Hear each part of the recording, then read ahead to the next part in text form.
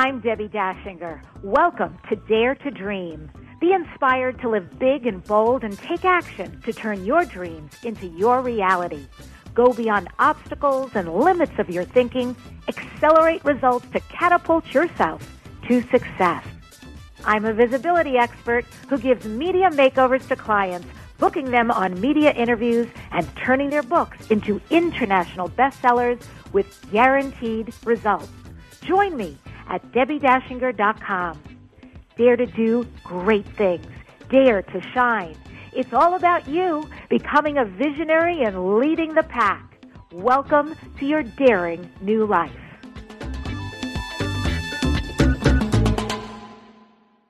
Hello and welcome to Dare to Dream. This is Debbie Dashinger. It's a pleasure to be with you. I've been off for a few weeks and it's good to be off. It's good to switch up the scenery, and it's good to come back because this is one of my favorite places to hang out on the planet. I actually had the honor last night of teaching 55,000 people in the entertainment industry about visibility and why visibility in media is so important, why it's a game changer. And it's interesting because that's how I started out my career for a really long time. I was an actress and a singer. And then at some point, well into my adulthood, just, something shifted. And I didn't know what to do, literally, except to surrender and follow energy. And eventually it led me here, doing all of what I'm doing. And I love what I do, and I love that I get to teach and work with people like this. Usually I work with spiritual entrepreneurs, and I help them to write their book. I help them to write a page turner. I help them to take their book to a guaranteed international bestseller. And then I teach them the ultimate visibility, which is how to be interviewed on radio and podcasts and how to get results. So working with entertainment people last night was a really interesting full circle for me. And I'm starting to hear from a lot of them who have interest in my upcoming class.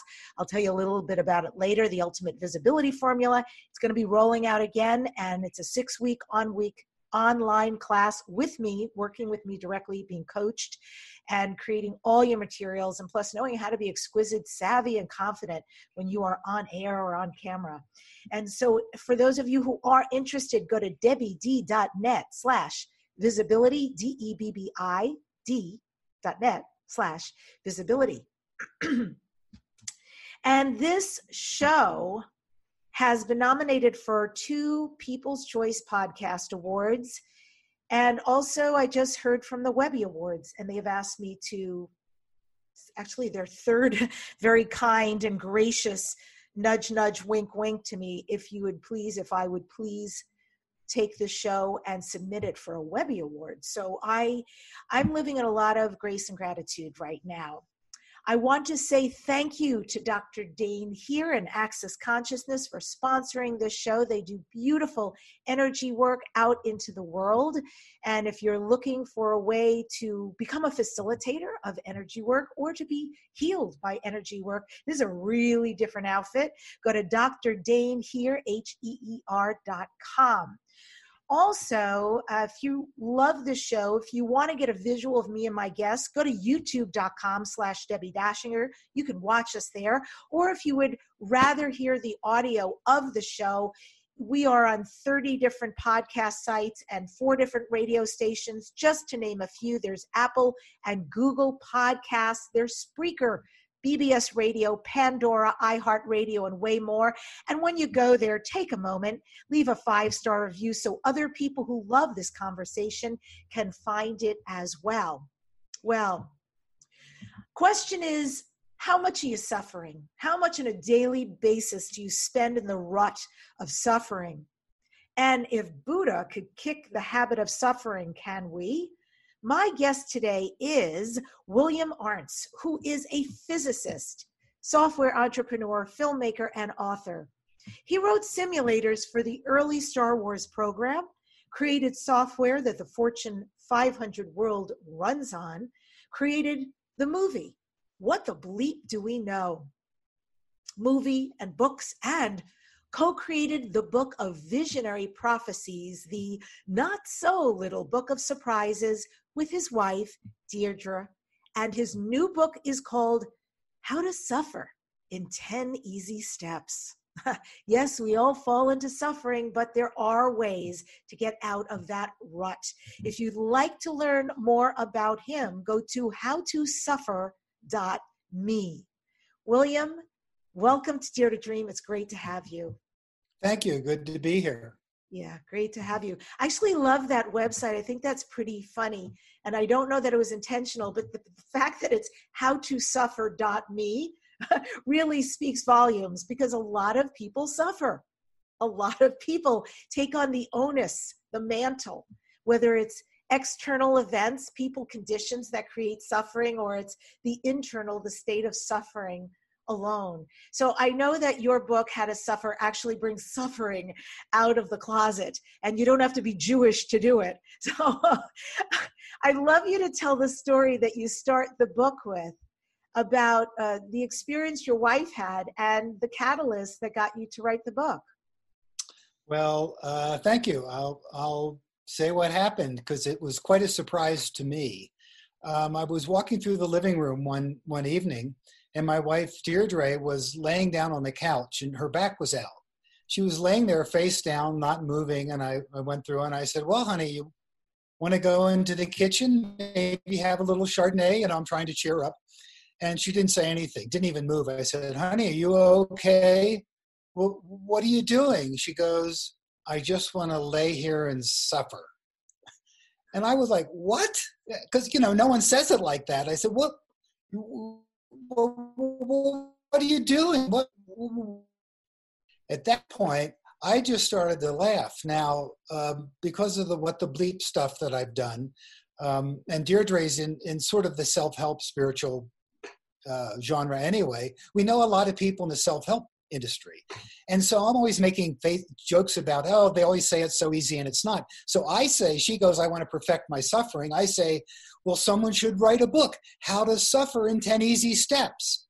And so she kind of rolls over then and starts laughing, and she goes, yeah, we all need to perfect our suffering. And then we start riffing on it. We decide, just like we're doing a roast, right? A roast of self-help books. And, well, we should have this, and we should have a suffering hall of fame, and we should have love songs that hurt, and we just going on and on like this. And now, she's kind of sitting up. She's kind of laughing. I'm laughing. And after about 10 minutes of riffing on this, she's good enough. We go off into the kitchen. She has her Chardonnay. Her brother calls. We tell him the title. He starts laughing. And then, we go for another 20 minutes and I had a good time. One side note is that he was no longer suffering once we got laughing. But anyway, it's one of those things you have these crazy, and we were really out of it. Oh, well, moving on. Well, I kind of thought that, but a month later, I'm still thinking about this thing. It stuck in my mind. And so I decided to start writing some chapters, really just as a joke, just as a satire I could send to my friends in the self-help world. We have a laugh and forget about it. And so I started writing. And I kept writing for a year and a half. And lo and behold, the book was done, much to my surprise. So the big question is, did you suffer as you wrote the book? Well, I suffered, but not because I wrote the book. I suffered because I was alive, and things would happen in my life. Things would happen that I didn't really want to have happen. Things happened where I screwed up, or I wasn't, nice to people that really. There was a whole. So that's the thing. It's gonna find you no matter what you do. And so, but I hadn't realized that to that level until I started writing the book. And then I started realizing how everyone, myself included, doesn't really deal with it as directly as they should. Mm-hmm. So there's the book. Interesting. And I just want to make of note for people listening or watching that William is actually in the mountains. So he's not suffering while he's there. It sounds rather beautiful. But if you hear a little wonkiness in the quality of the Wi-Fi, that's why. Just stick with us.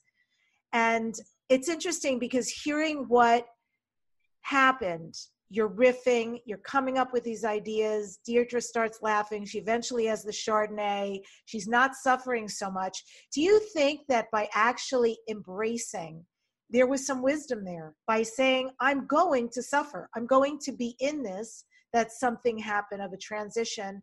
And then the next transition occurred when there was levity. Definitely. That's the thing I realized, was that because she, instead of like bemoaning it or, saying, oh, gee, I'm so unfortunate. Mm-hmm. Yeah, she just went into it and she decided she was just going to experience it without trying to push it away or rationalize it or anything. She was just going to go into it and really experience it. And it turns out that by doing that, that's the way you can actually move through it much quicker. Mm. We know this from psychology, if you're always trying to deny something, you keep pushing it away. It just, one of the big things I realized in writing this book is for people to acknowledge it and really go into it and experience it instead of just blowing it off. Interesting. It can be said that suffering can actually be contrast. It could give us appreciation of moments of comfort. So if life were comfortable 24/7, we wouldn't be able to appreciate the moments of comfort. For example, there would be nothing to compare comfort to.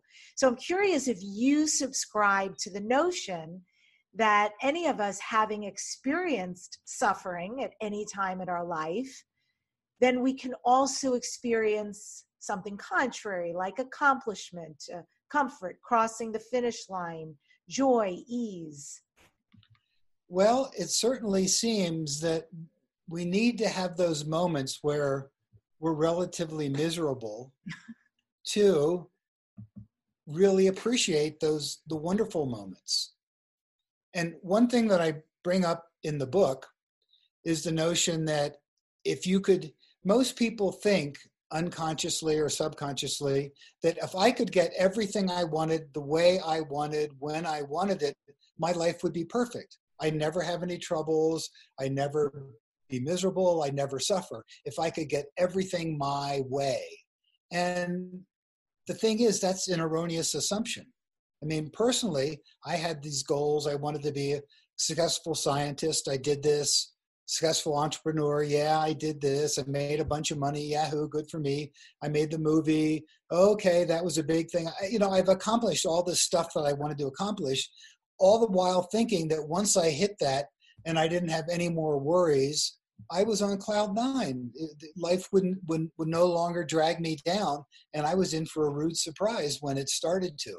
So, to get back to what you said, those moments where it's really tough and you're miserable, just even physically, then suddenly when it goes away and you feel good again, it's like, oh God, I feel good now. So it seems to be, as humans, we need that plus and minus. Right, because there have been so many people could popcorn many, many names, Mahatma Gandhi, Nelson Mandela, Sitting Bull, to name just a few. They endured great suffering at the hand of others, but it could be plausible to think, well, they also experienced happiness within the suffering because at some level they're achieving greatness, they're actualizing their potential and the potential of their people through these very hardships that they suffered. Yeah, and I mean, think about Nelson Mandela. I mean, they locked him up against the law and heard that he was something of a terrorist. And he spent those, 20 years in prison. And at that point, he transformed. I mean, and that prison experience wasn't fun, but he completely transformed and then emerged and led the nation. I mean, that's a classic example of how going through that, what looks to the outside world a miserable time, he was able to take it and turn it into transformation. Right. Well, it'll be interesting to see people self-identify when you talk about suffering. So the dictionary actually describes suffering as a state of undergoing pain, distress, or hardship. And it's interesting because there's also a reference to weapons, right? Weapons of suffering. So it made me think, we actually weaponize ourselves, right? Sometimes out of subconscious choice to suffer. But I would be curious, what is your definition of suffering? What are the various ways people suffer? Well, I think in the end, suffering is totally an internal state. Mhm. I mean, even if you shut a car door on your foot and you're in a lot of pain, pain and suffering are not a one-on-one relationship. You can be in a lot of pain and not really suffer. So some people, like when you look at athletes, world-class athletes, the training they go through in order to be able to perform, most people would call that suffering. The diets they do, how they push themselves beyond what they can possibly endure. If you or I were to do that, we would be suffering. But because their goals are such that higher than that, they're able to take the pain and not suffer. So then the question says, well, if they're able to do that, the pain is still in the body. Who is suffering? Who is suffering? And it's the question that a lot of the spiritual folks, they go into, who am I? Who ultimately am I? Am I my body? No. Am I my emotions? No. This is a Buddhist thing. Am I mind? No. So who am I? So I have come to the realization that the person that suffers is that who am I? So it happens at a very deep level. Now there's all these external things coming in. There's the physicalness. There's an emotional pain. Your lover you just found has been having an affair. That's very an emotional pain. So now it's not in the body per se, it's in the emotions, but still there is suffering going on. So the whole thing about who is suffering and how does pain fit after right the pressure of suffering. And the idea is there's a point at which the pain builds and you're not suffering, and then it almost triggers to a point where, oh my God, this is horrible, I can't take it anymore. And then you, the internal person, is now suffering. So that's what I've come to realize in looking at this and watching myself and going, oh my God, because there'll be things that annoy me, things that I worry about, but then it gets to a certain threshold and then I'm just miserable. I'm suffering over something. So that's the thing that I realize, we have more control of that threshold than we might believe. That's interesting. Two of those examples were interesting, especially the one about the athletes. I've done 2 Los Angeles marathons, and most often, it's a great surprise to me, if it should, for whatever reason, come out in conversation, people have these big reactions. Oh my God, 26.2 miles, like, oh, and they act like, somebody was beating me for 26.2 miles, but it was not the case. I had a passion. All of a sudden, it was as much a surprise to me as anybody else, but I knew enough when a dream comes to me, it's my job to salt and pepper it and make it come true. So I think it's so funny to watch the reaction, because it was actually not only a joy, it was difficult training, without a doubt. And it expanded me in a lot of ways. Ultimately, it taught me when I crossed the finish line and when I bested my time the second year, how limitless I am, right? So there was a modicum of discomfort. I don't know that I'd call it suffering. So it's interesting when it comes to athletic pursuits, the reactions of people. The other thing I was thinking of when you said that was, it's often said people who travel to a third world country and they'll see people with much less than in general people have, let's say in the US, they'll say, but the one thing I noticed is how much joy they had, how connected the family was, how happy they were, although in many people's eyes, they seem to have less. And to us here, that might have meant suffering. To them, they might not have known any different. Right. And I really believe that's a state of mind. And so when you say this, are there common patterns or common issues that surround the state of suffering? Well, there's 8 billion people. So, we all also have our own particular brand of it that we've made this physical, when when a loved one dies or leaves you, that's another one. Something, you go home and your house has been broken into, and you've lost all that stuff. I live in Montecito part-time, and we were surrounded by fire, that fire 2 years ago, and we thought our house was gone. So luckily it wasn't, but a lot of people was. And so for them, that would, again, loss is another form. So there are certain type things, abandonment. People have abandonment when they feel abandoned. They're abandoning the child. That'll something that keeps coming back through their lives. So there's lots of, different ways in which people do it. But again, we're all human, and we have, our emotional bodies are kind of the same, and the physical bodies. So yeah, they tend to go down certain pathways. So what happened for you? I answered yes and no. Yes and no. Excuse me? I'm just curious, since you wrote the book, Will, and, immersing yourself, you said it was a year and a half of writing. What has changed for you around suffering? The big thing that's changed, I came up with this thing, the chapter, The Pseudoscience of Suffering. Then I got kind of scientifically, there's graphs and charts and whatnot. And at the end I say, well, any science, even a pseudoscience, needs some sort of metric in order to measure it. So I am now introducing a sufferometer. And I have instructions on making this thing a sufferometer with a dial, you can set to where you're suffering, and some other sliders and stuff to really externalize your internal state.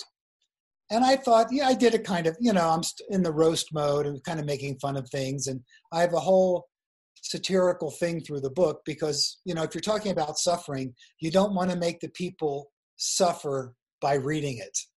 So, it's like in a sad movie, you can make people a little sad, but you don't want them to be heartbroken completely, because then they'll hate the movie. So I wanted it to be humorous. So I have the sufferometer, and the sufferometer, I started using it.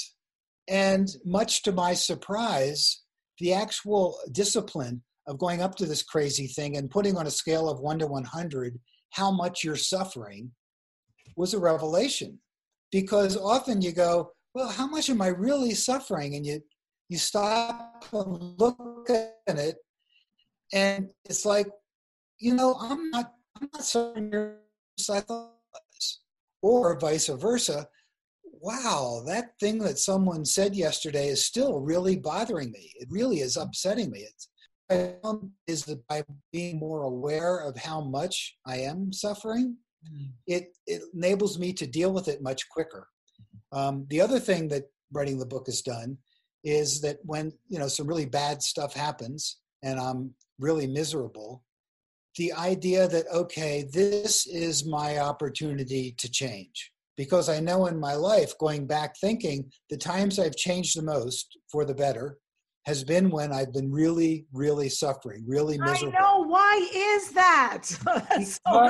That's just the way we are. You don't, when everything's comfy, cozy, it's going, it'll all work out. Yeah.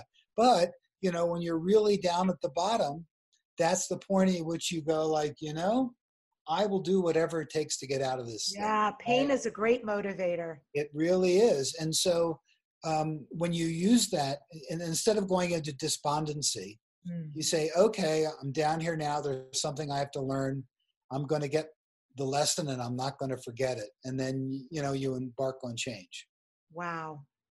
Can we actually accomplish the end of suffering? Is there a way to create the cessation of suffering? Well, according to Buddha, who's much more qualified to answer that question than me, seeing he said he did that, he came up with his noble eightfold path on how not to suffer. So there is that. And, certain people have done it. Now, I'm not to the point where I never suffer anymore, so I can't really say for sure. These other beings that have gone before have said, yes, it is possible to do that. But certainly within everyone, you can diminish it and become more aware and use it so it doesn't basically drive your life. Because another thing I've realized, a lot of what everyone does is they do all this stuff so that they won't suffer. So I want to make a lot of money so I'll never suffer lack. I want to find my true love so I'll never suffer loneliness. And so there's a certain motivation. It's motivating us behind the scenes to do things. Whereas when you become more aware of it, then it's like, oh, let's not have it motivate me. Let me use it in a way that's beneficial. That's wonderful. Using suffering to be beneficial. And it truly is a great motivator. I agree. Well, folks, if you are ready and desiring to do what William's doing right now, being interviewed, promoting the launch of his amazing book, maybe it's a film you've done, maybe it's a business of service, maybe you're an expert at something.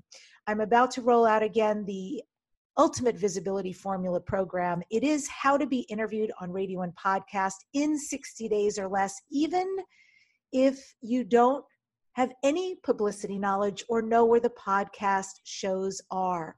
The Ultimate Visibility Formula registration is at debbied.net/visibility. Just remember, spell my name without an E. It's DEBBID.net/visibility. There you're going to learn where all the shows are, know where the shows are, how to be interviewed on shows, receive a list of the radio and podcast shows and the contacts, have built your media kit and pitch letter, receive private coaching, have your speaking points, and know how to avoid freezing or fudging during an interview. Instead, be confident during the process. This program is for people who are ready to rock and roll, who are ready to be seen as the expert in their field and start to be interviewed and get results. Again, it's debbied.net/visibility. You want to register today. The class is starting to get full. And if you're tuning in after we've started, this is Debbie Dashinger on Dare to Dream, and I am interviewing Will Arntz, who wrote and directed the film, What the Bleep Do We Know? His latest book is called How to Suffer. How to Suffer in 10 Easy Steps. Discover, embrace, and own the mechanics of misery. You can find his website at howtosuffer.me. Gosh, I love that website. So, Will, welcome back to the show. Nietzsche saw the mere pursuit of happiness and defined that as that which gives us pleasure. He thought it was a really dull waste of a human life. And he declared that humankind doesn't strive for happiness, only the Englishman does. Wahaha. And he referenced English philosophy being in a time where mankind invented happiness. So psychology sometimes agrees with that. And then, on the other hand, there's the psychologist Viktor Frankl, who suggested that the key to living a really good life was to find meaning, and going to so far as to say that we find positive meaning for the suffering that people endure. So what are your thoughts on suffering and finding meaning? Unpack as you will. Yeah. Finding meaning, find meaning in suffering. I think you have to find meaning in suffering, because otherwise it just is this arbitrary thing that happened to you, and then the people tend to become then the victim. And once you go into victim, you've disempowered your situation. Finding meaning in whatever state you're in is really good. The idea about just chasing pleasure for a good life, there's a lot of instances where people have done that. They've chased pleasure in every which way they can, and the life ends in suicide. We read things about that in the paper. People who are immensely popular, immensely successful, and they quote unquote have it all, and yet at the end they pull the plug. So that idea of just chasing pleasure, the hedonist sort of worldview, that really doesn't seem to fulfill people. So then you get to the question, what ultimately fulfills people? Well, that's a whole thing. There's people who are spiritual who would say that, okay, it's finding connection with the divine or connection with God, feeling one with the universe, feeling that I'm a part of the whole cosmos and feeling everything. That's meaning for them. You have the people who are secular humanists who say, well, all that God stuff is hocus pocus, but what's important to me is that I treat my fellow humans properly, and I do the best I can to make everyone's life good, and they get meaning from that. Mm. So, again, there's no one way, but that thing about finding, people will say, what's your passion? Find what your passion is, and then go that. Like you were saying about running the marathon, that was a bit of surprise to you that you were even doing it. But something within you, inner part of you, was just compelled to do it. And so you did it. And by doing it, you, like you said, you transformed, you learned all this stuff. Mm. So it seems to me, if someone were to say, what's the purpose of this life? It's to evolve and to grow and to become something more than we are. I mean, that's my fundamental belief. So when you're doing that, then that gives your life meaning, and you say, oh, that's why, because otherwise life is just purposelessness. And then we're just here to eat and sleep. And the people who live that life generally are not very happy. Yeah.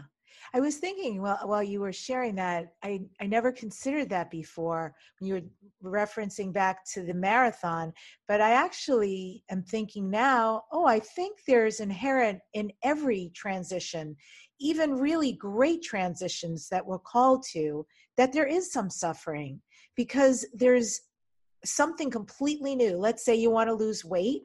There's going to be discomfort. There's going to be maybe a feeling of suffering if you go to a party and people are imbibing or eating in ways that you feel you can't, and yet still you're committed to your dream. Or if you become an entrepreneur and there's all the growing pains that one goes through.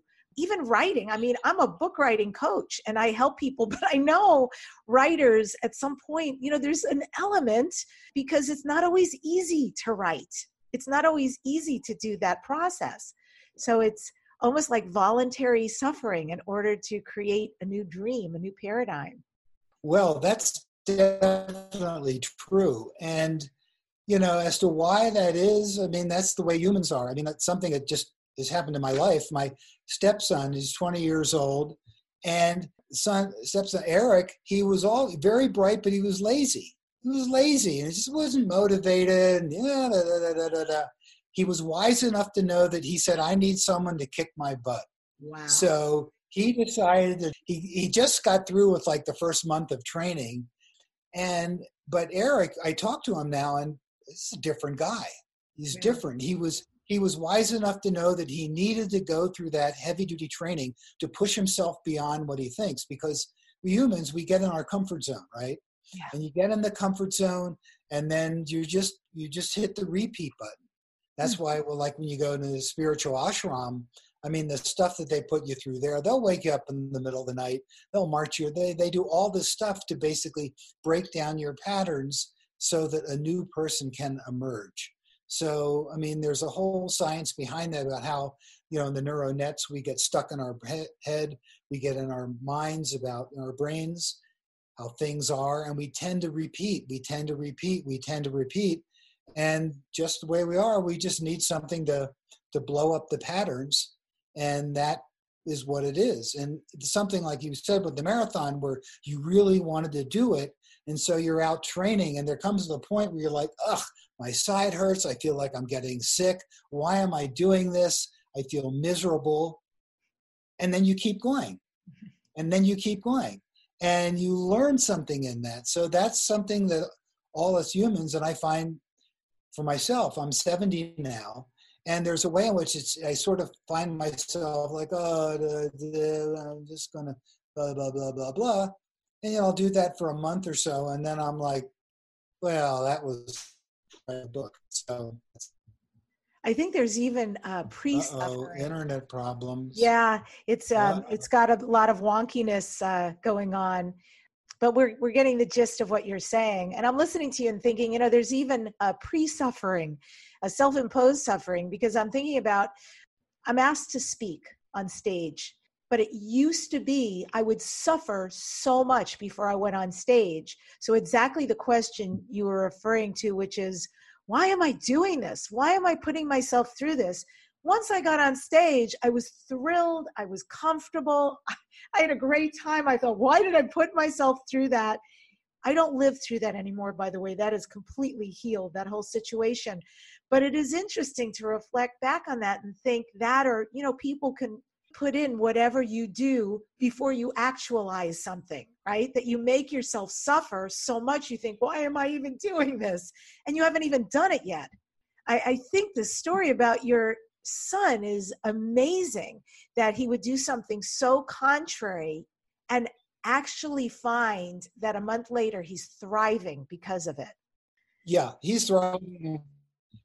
I mean, he tells me the stuff that he's been doing, and you know, sometimes you just have to go and do. So there's a whole thing that they have of basically breaking people down, and then, you know, then the new person emerges. So that's, and like I said, in spiritual transformation, you see this. You see it some, like in the old Est days. Remember Est back in the 70s?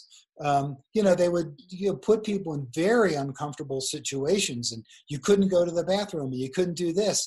And then to get people to, I can't take it, you can't take it anymore. And then they cross the boundary and they'd go, oh, yes, I can. So that's the way we are. Fascinating.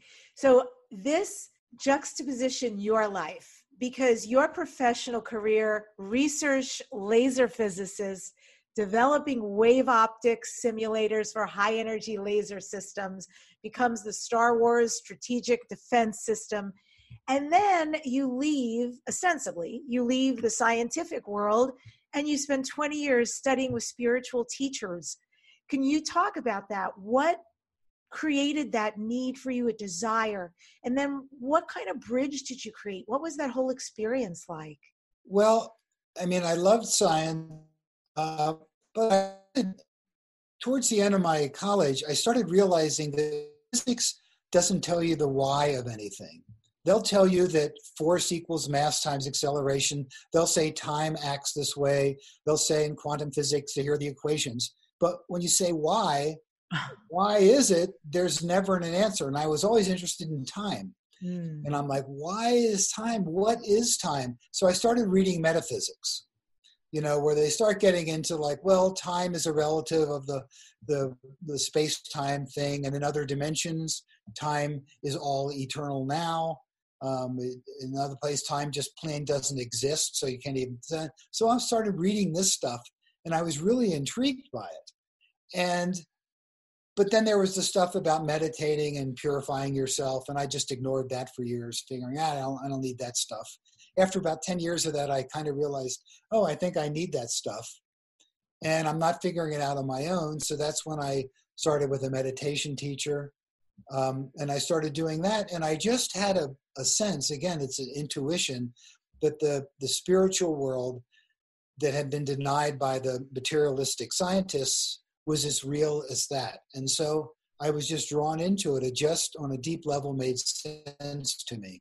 So I went off on that, you know, and really once you get the advanced spiritual thing, there is a lot of scientific things. Like if you talk to people about the laws of karma, people could go on for decades talking about that and the intricacies. So it's not just this like wave your hands and poof, it happens. So I like that. And then, of course, where they came together was when I made the What the Bleep film, because that was really about the science and spirituality and the meeting of the two. So for me, that kind of came full circle, and those two parts of my interest in my life came together.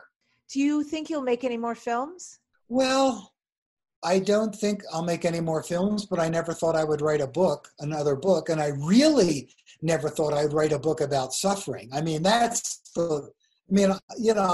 physics is fun, metaphysics is great, but suffering is a very internal thing that I've more or less in most of my life tried to ignore. So when you say I'm going to make another movie, I think, well, probably not, but there's a 50-50 chance because, like we were saying earlier, when you just get that inspiration, that part of you that just says, you know, I'm going to do this. Like with writing this book, there would be mornings I would sit down to meditate, and partway through the meditation, I'd start thinking about the book, and suddenly I'm like, oh, that's a whole chapter.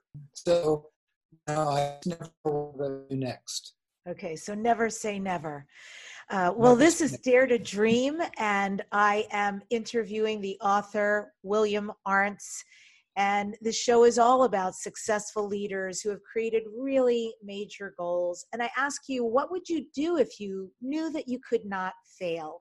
What would it take for you to feel completely uninhibited, free, and bold to go after and live out loud what it is you came here to do? Dare to Dream is your #1 transformation conversation radio show and podcast. You can help the show by donating. Go to patreon.com/dare to dream, because we help you and support you. Better ways to live your life, bigger ways to create your dreams and get there. Again, I am speaking with William Arntz. His latest book, How to Suffer, and he teaches you the ways to do so and the ways to even get out of it and reconsider. So, Will, this is Dare to Dream. What do you next dare to dream? What are your future dreams and goals? Well, right now, I've always, when you were talking about daring to dream, I've always had the ability to do that. Like when I went and made What the Bleep, I had really made movies before. And so the idea of doing that and making this big thing, people would tell me, oh, you're going to waste your money. But I was like, no, I'm just going to go do it. And I hope I'm good at it. And when I did my first software companies, I had written a lot of software, but doing business is a whole other thing. And I had never done any business. And here I am just diving in and doing. But again, I was that like, well, I'm just going to dive in and do it. So that's the part of your Dare to Dream that I think is really important for people, is that knowing that I'm just going to give it my all. I'm going to go ahead and do it. Sorry. And, the Dare to Dream is like, don't scuttle yourself before you even start, because that's what most people do. They go, oh, well, I'd really like to do this, but, well, I don't know, then all the doubts come in and that sort of thing. And with my movie, luckily I did have some talent and it turned out well. It could have been like partway through, you go through it and you go like, ugh. The first book I ever wrote some years ago, I ended up throwing away because someone told me afterwards, the first book, you're going to end up throwing it away. And I said, no, not this one. This one's different. Oh my goodness. 6 months later, wow. That was a good practice, but it's more important, I think, to go ahead and do it and write that first book, because that's how you learn. And that's how you learn what you can and can't do. So I'm with you on Dare to Dream. I'm grateful. You're a great example of living dreams out loud and so many different arenas. It's a beautiful thing. You're a triple, quadruple threat. And so I wonder, what is the one ritual or practice outside of meditation that you engage in? What keeps you really grounded? What keeps me really grounded? What keeps me really grounded? Nature. It's nature. I just love, I'm up here at 8,300 feet in the mountains. I love that. And that's it for me. Nature, being in nature, quiet, wildlife, all that stuff. Did you get any of that? You just blinked out. Yes. No, you said nature, and I concur. That's a beautiful answer, actually. So does that mean that, I know you're in the mountains right now, does that mean that you purposely either live there or find ways to go there? And if so, what do you do with nature that really grounds you or connects you? Well, the thing that grounds me the most is when the wild animals come by. Like this summer, there was a moose that ended up started living in my courtyard here. And I would go out there and there's the moose. So I'm like, hi, moose. And the moose there, and I have conversations with these animals. And they just kind of look at me like, whoa. But that happens. A herd of elk around, sometimes over 100, they'll surround my house. And then I go out and I found there's a way in which to be with animals where you don't frighten them. You kind of walk around with them. I have a bobcat that shows up that, again, the bobcat has come by enough that when I see the bobcat, I always go out, and generally bobcats will just run. when you show up. But this one is now stops, and we kind of look at each other, and we just will hang out together. So when the wildlife comes through, for me, that's really something special, and I just love it. That's beautiful. How have people been receiving your book? Well, people have really, really liked it. I mean, first off, I get a lot of comments about say, "Oh, well, it really is funny. There's a lot of humor in it." So they like that, and then it's funny in the beginning, and by the time you get through it, you were like, "Wow, there was a lot there. It was really beneficial." So people in the interviewers that I've had, people have been very supportive and said, "Wow, this is really interesting that no one's really talked about bringing suffering out of the closet before, and we all do it, but no one talks about it directly." And they're all like, "Huh, that's really something." So the response has been good. I concur. There's a lot and easy read, by the way, but there's a lot in here. I like the different rhythms in the book and the various points brought up and the noble truths brought up. That's something people will want to read about. And there's this notion too that suffering is actually working out of one's life history. What do you think about that? What do you mean by working out of life history? I'm not quite sure what you mean. Yeah, so you had brought up the idea in the beginning of abandonment, that some people experience abandonment when they're young, and it seems to be a recurring theme that might come up. And you could put a lot of things in that spaces, that there are things people might have experienced emotionally, physically, culturally, wherever they grew up, whatever country, that might have created some kind of belief, limitation, trauma, but the suffering itself may be a calling to be healed. That when we suffer, and if we carry through with some of the steps you talk about and some of what you mentioned in this interview, that we actually can work out our life history. We can find a way through to the other side. Well, that was very well said. I agree with what she said. You answered your own question very well. I can't add much to that. I mean, you kind of nailed it right then and there.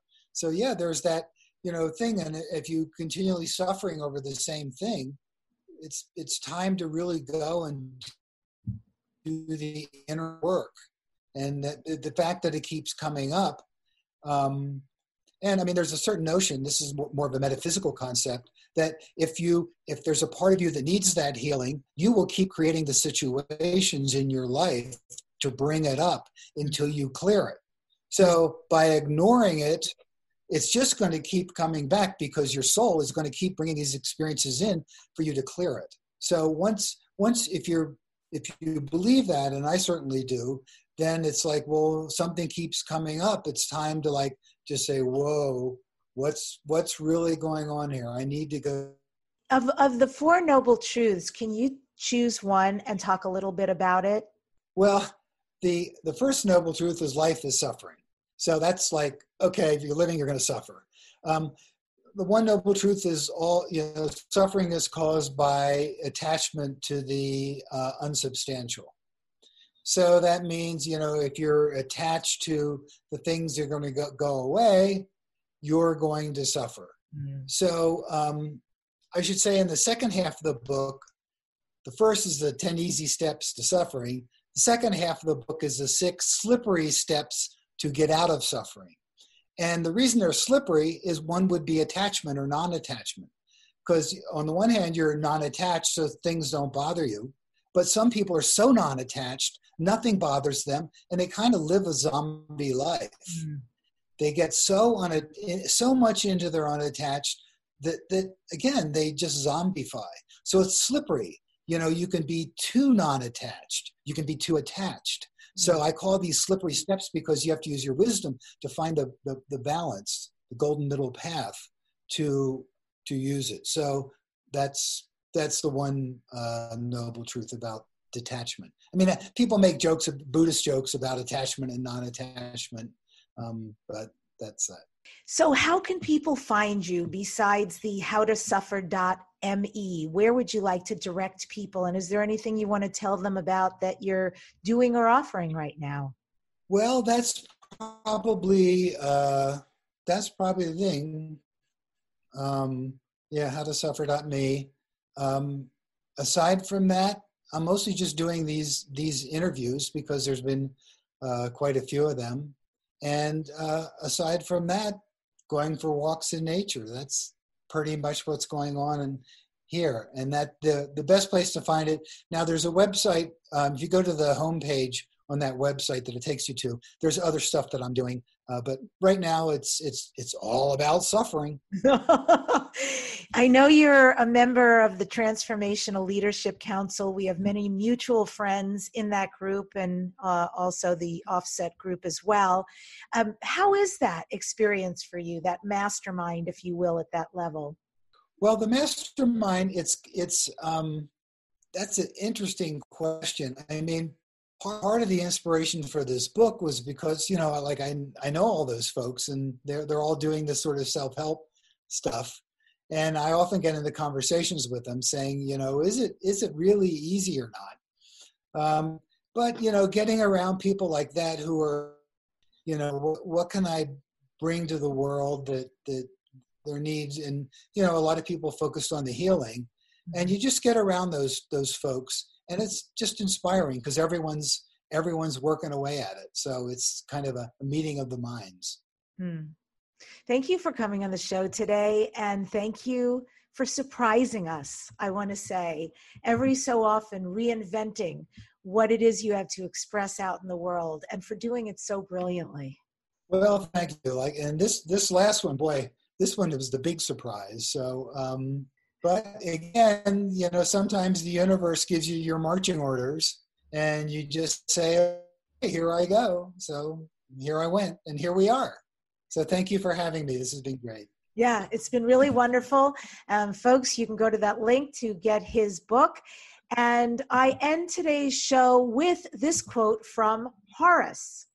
Suffering is but another name for the teaching of experience, which is the parent of instruction and the schoolmaster of life. Tune in the next weeks to Dare to Dream and listen to this cutting-edge conversation with my upcoming guests, Patty Stranger, Paul Selig, David Wolf, and Lisa Garr. Subscribe to the Dare to Dream podcast to hear this #1 transformation conversation. And again, if you would like to see rather than just do the podcast, go to the YouTube videos at youtube.com/Debbie Dashinger. Thank you so much for joining us today on Dare to Dream. And remember, the secret of success is having the courage to begin in the first place. This is Debbie Dashinger from the award-winning syndicated Dare to Dream podcast. My question to you is, what would you do if you knew that you could not fail? And what would it take for you to feel completely free and bold? You can become part of the Dare to Dream podcast team. This is the #1 transformation conversation available today. Please help the show by donating $1. Donate money and make a difference. Go to patreon.com/Dare to Dream. I know you have a big purpose to fulfill, and I'm all about supporting you through these podcast conversations to show you better ways to live and create your big dreams with ease. Thanks for helping us. Go to patreon.com/Dare to Dream.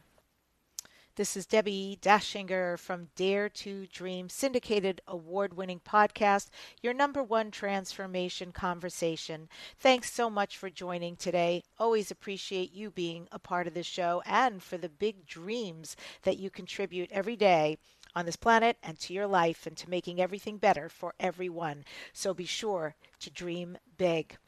If you're ready for the ultimate visibility formula, how to be interviewed on radio and podcast shows in 60 days or less, even if you don't have a list of podcast shows or any publicity knowledge, welcome to the ultimate visibility formula.